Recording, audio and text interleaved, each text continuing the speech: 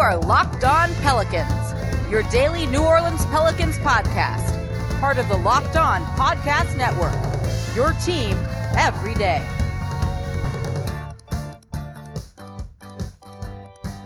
Welcome to another edition of Locked On Pelicans, the daily podcast covering your favorite team, the New Orleans Pelicans in NBA, part of the Locked On Podcast Network, your team every day, available wherever you get your podcasts. I'm your host, Pelicans Insider, credential member of the media, Jake Madison, at NOLA Jake on Twitter. Here with you all on this Monday, and fun game last night. Interesting weekend overall for the Pelicans, really a tale of two fourth quarters, that collapse against the Phoenix Suns. What the hell was that, right? And then coming back from 13 down in the fourth quarter to send the game to overtime where they beat the Boston Celtics, capping off the biggest comeback, 24 points in team history. Zion was excellent after being kind of quiet. We're going to talk about both of these games in the opening, but in particular, how exactly did the Pelicans come back from 24 down? Let's look at what they did defensively. Let's look at the changes they made offensively too, because this was an eye-opening game, I think, for New Orleans in their win against Boston. Then we'll touch on the Phoenix Suns game as well. And then in the final segment, I'm going to bring on John Corrales,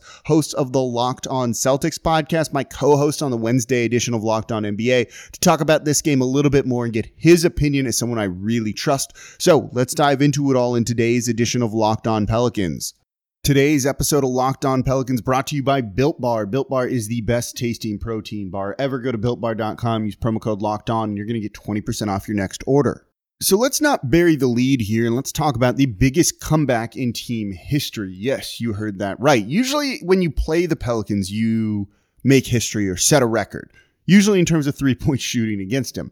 Here in this game, though, it was the Pelicans setting the record, a team record in their comeback win over the Boston Celtics. They were down by as many as 24, and they managed to come back and get the win thanks to a big fourth quarter that they won 34-21 before sending this into overtime that they won 12-5 en route to a 120-115 victory.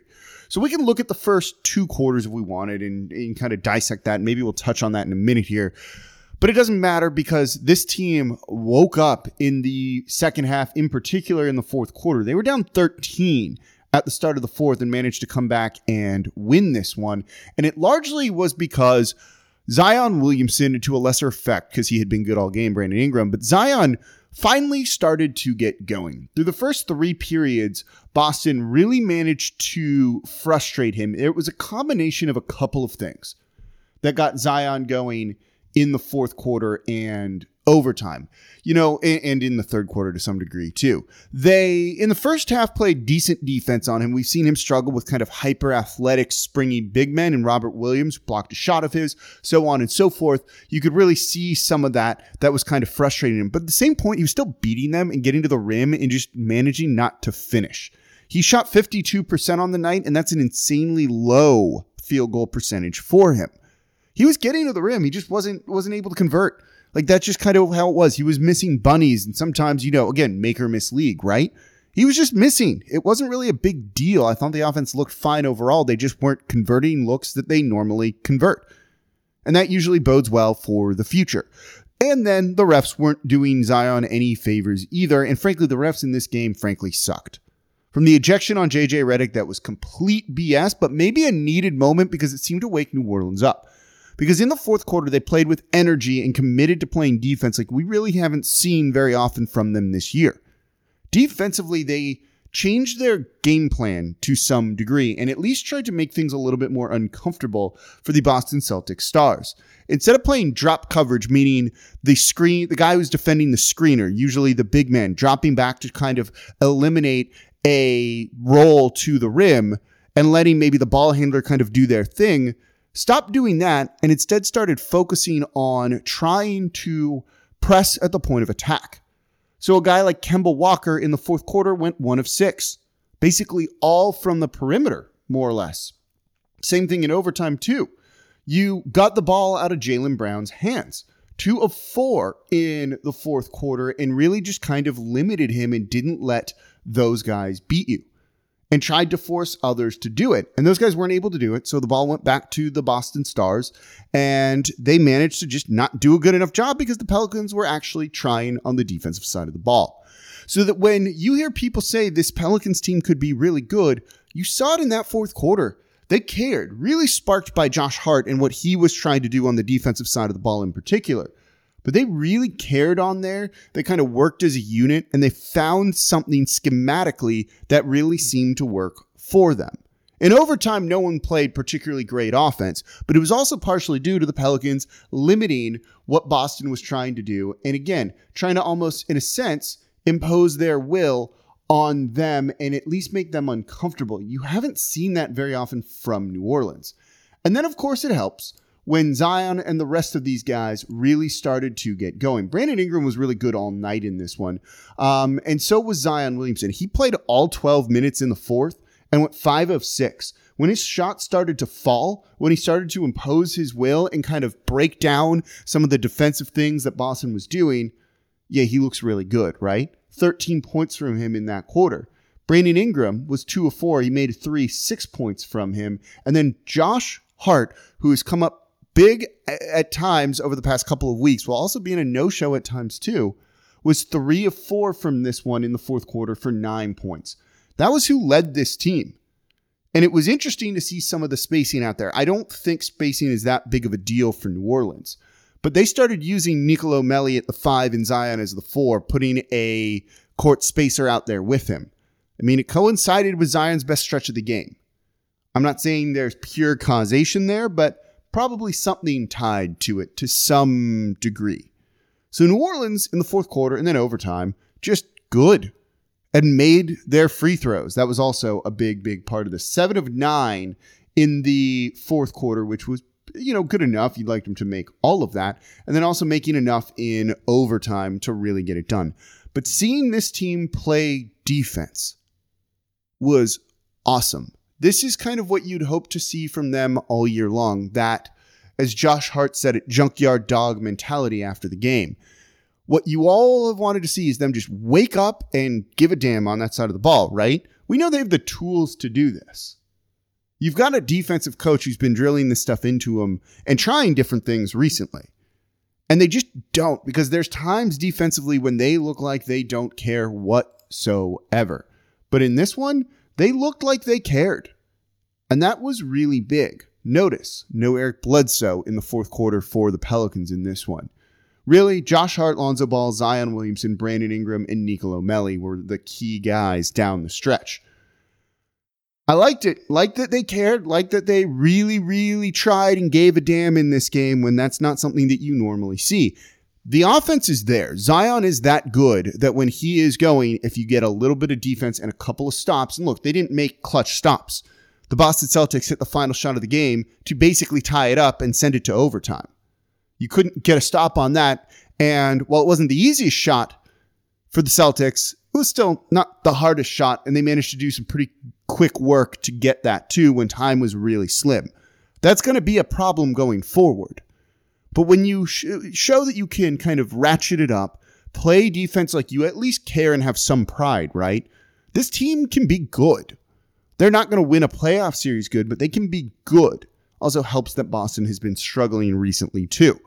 But overall, this was stark contrast from the Pelicans in the fourth quarter against the Phoenix Suns. And let's look at that game a little bit too and kind of compare it to this one in the next segment. Before we do that, though, today's episode of Locked On Pelicans is brought to you by BetOnline, the fastest and easiest way to bet on all your sports action. Football might be over, but the NBA, college basketball, and NHL are in full swing, and BetOnline even covers awards, TV shows, and reality TV. They have real-time updated odds and props on almost anything you can imagine, and BetOnline has you covered for all the news, scores, and odds that you want to find.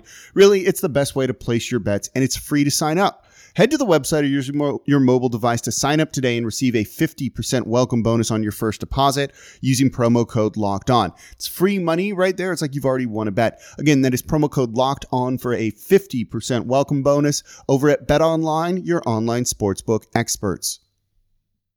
So don't forget, subscribe to Locked On Pelicans wherever you get your podcasts. Whether you're a new listener, someone who's been tuning in recently because you've realized how freaking good Zion is, or you've been with me since the beginning pretty much of this show, I appreciate you being along for the ride and making me part of your day. Please subscribe, tell a friend about the show. One thing that helps, that's also going to take you maybe 30 seconds at most to do, wherever you get your podcast, leave a 5-star review with a comment. That helps beyond more than you guys can know. It takes you 30 seconds. The show is free 5 days a week for you all. There is no paywall or anything like that. You just get free Pelicans basketball talk, and we don't really ask for anything in return. On occasion, though, it's nice to see some reviews come in that really do help the show out. So leave a 5-star review with a comment wherever you get your podcasts. So the win on Sunday night against the Boston Celtics, in stark contrast to what happened against the Phoenix Suns 2 nights before on Friday. And look, against the Celtics, 24-point comeback, biggest in team history. That cannot be understated about how important that is for the team and just the psyche of them and their mentality. You've wanted to see them just wake up like this, right? How many times have you wanted to see the offense go through both Brandon Ingram, who was clutch down the stretch, right? He hit big shots for New Orleans, including the 3-pointer in overtime that really was the dagger and put New Orleans up by enough to ultimately win the game, which also came on a pass from Zion Williamson. It was everything you wanted to see. Them doing what they should be doing offensively, and then them playing enough defense to get the win. The way the offense has been clicking through the Point Zion era, which is it's been like a month, has been so good that you don't need elite defense. You just need okay enough defense to try and get those victories. And in the fourth quarter, they did it. That's exactly what you want to see from this team. At least right now, you'd like better defense overall, but I'll live with what we saw from them in last night's game. Also really great to see Brandon Ingram come through in the clutch and be aggressive and try and attack the basket more so than we've seen from him over the past handful of games. Though he did it against the Phoenix Suns. And Zion was on pace for a monster game against the Phoenix Suns.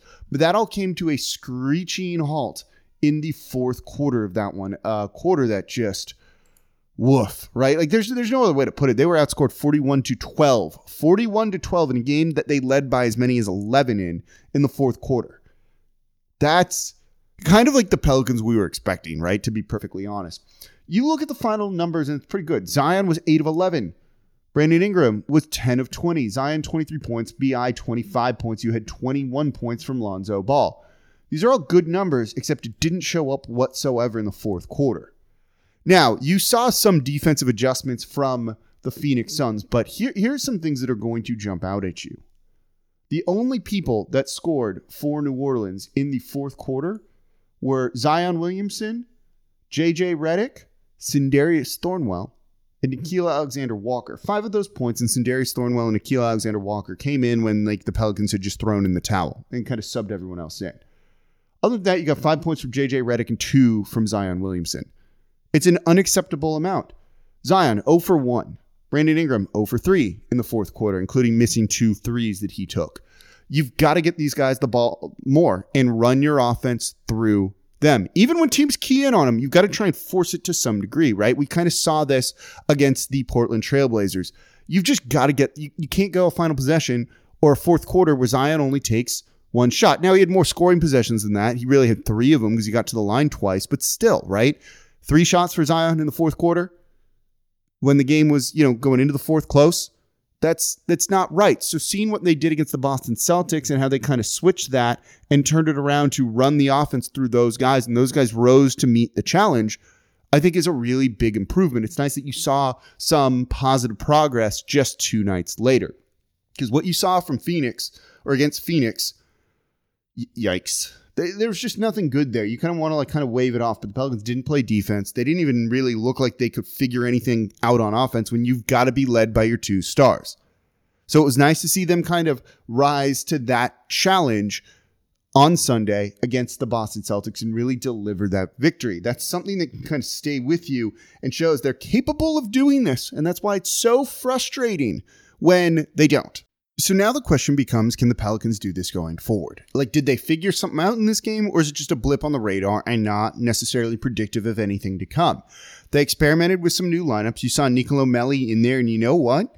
Even though he didn't really make shots and didn't help in that way, there's some court gravity to him, some.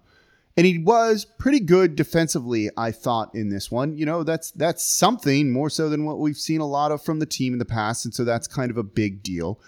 Do they then decide to elevate Josh Hart in some capacity? And I think it's maybe worth trying that. He's been playing significantly more minutes than Eric Bledsoe these past couple of games. They clearly trust him a little bit more, and you're seeing that kind of Eric Bledsoe fading from the rotation late in games especially. They've been closing with Josh Hart over Eric Bledsoe. Do you elevate Hart to a starter? Do you want to try and put the best five out there? Usually the starting group, at least at the start of games, hasn't been bad. But do you maybe want to mix it in there and put Josh Hart in there to see if that does anything differently either? Does his energy move off to guys like Zion, to Ingram, to help them and try and get them playing at his level? Is it worth doing that? And I think these are questions that Stan Van Gundy's going to really need to look hard at going forward.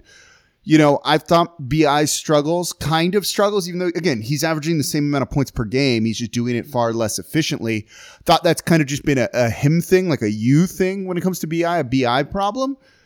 Is it maybe helped by giving a guy like Melly more minutes? You know, he still was really good with Willie Hernan-Gomez out there, and Hernan-Gomez was pretty good in this game overall, grabbing 13 rebounds, missing a ton of bunnies. And this is why, again, he's not like a starter necessarily going forward, but a guy that can just give you some good enough minutes as a backup off the bench, because you can't go 3 of 10 every night as a starter. You know, do they have something there? And I think these are some of the big questions around the team as we get towards the second half of the season, which is going to be here. The final game for the Pelicans is March 4th. So we're about 2 weeks away from that. And then we have the second half of the season after the All-Star game, of which, by the way, Zion Williamson should be in there. So I'm going to be curious to see what this team looks like against Detroit on Wednesday. Will we see a change to the starting lineup? And you've seen that Stan Van Gundy hinted maybe that was going to be coming. He had hinted that there would be some change to the rotation. We've seen that to some degree.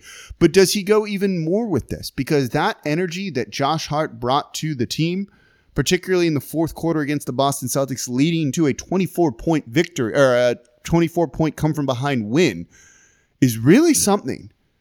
And if you can force BI and Zion to play like that and at that level defensively for an extended period of time, a couple of games, let's say, do they then are they then able to carry it going forward? I'm not sure. It's a taller ask than, you know, it being easy. But it's worth looking at that because, man, they look like a different team in the fourth quarter against Boston. And I want to see if this team can capture any of that, and maintain it moving on from there. So coming up next, I'm going to bring on host of the Locked On Celtics podcast, my good friend and co-host of Locked On NBA with me on Wednesdays, John Corrales, to get his opinion on last night's game. So that's coming up here on Locked On Pelicans in just a moment.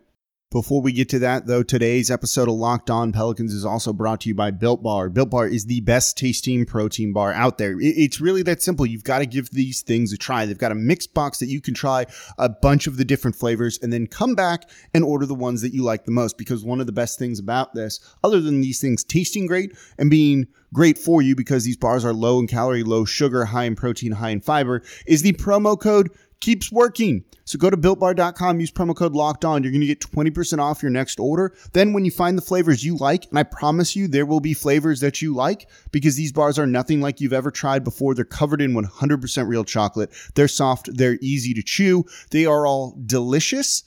And they're good for you. And if you want a protein bar, you may as well eat the one that tastes good. So when you go back after choosing the flavors you like the most, you can use that promo code Locked On again for another 20% off at BuiltBar.com. Again, that is promo code Locked On for 20% off at BuiltBar.com.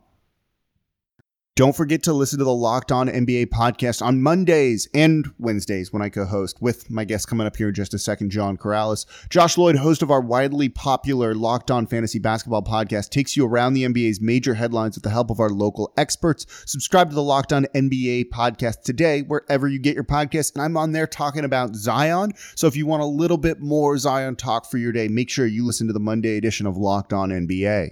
All right, joining me now on Locked On Pelicans. We've done this before. This is also weird to have recorded this on a Sunday night. I've got John Corrales of Locked On Celtics here, my Wednesday Locked On NBA co-host. This is it's weird when it's not in like the rhythm of the week.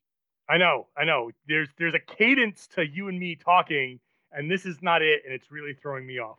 much like the double teams threw off Jason Tatum in the fourth quarter of this game. Well, okay, so that's perfect. I wanted to jump into this game, particularly in the fourth quarter. So the Pelicans have struggled in the fourth. Like, they blew the game against the Phoenix Suns on Friday in like horrific fashion and did nothing. Here it was the exact opposite of that, and it started on the defensive side of the ball for New Orleans, shockingly enough.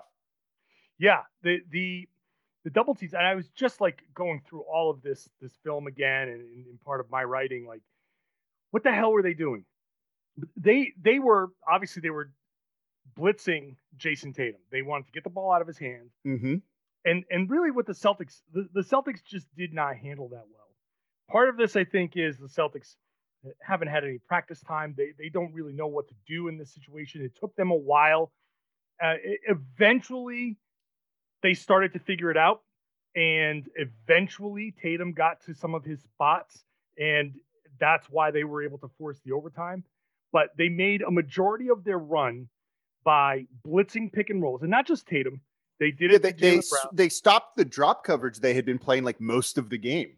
Right. And the drop coverage was killing them. And all of a sudden they started blitzing. And the Celtics were like, oh my God, what do I do with the blitzing defense? And it should be pretty obvious, like what you do with the blitzing defense. You say, oh, okay, they blitzed me. The next time out, you either, there's a number of ways you can do it. The big starts slipping the screen. So you immediately play 4-on-3. You stop running pick and rolls and go into dribble handoffs and try something new and dare them to guard that the same way. And then you just, do the Bam Adebayo, fake the dribble handoff and just go run in for a layup. There are a number of things that you can do. The problem with the Celtics right now is they're just not in a mature enough position. They haven't had enough practice time. They're not as well versed with Tatum and Brown as the main options to account for all of that stuff. And it disrupted them just enough where that 24-point lead all just kind of fell apart. Yeah, biggest comeback in team history, which is pretty wild to think about. So what did you think about Point Zion? You and I talked about this on Locked On NBA last week, and I know you had said you wanted to see him a little bit more, and we're looking forward to it. They did a good job. So, like, the first three quarters, really, mainly the first half, I thought they did an okay enough job defending him. I thought he just missed some bunnies that he normally would hit. I didn't think the refs really did him a ton of favors. The reffing in that game just was crap all around, I thought.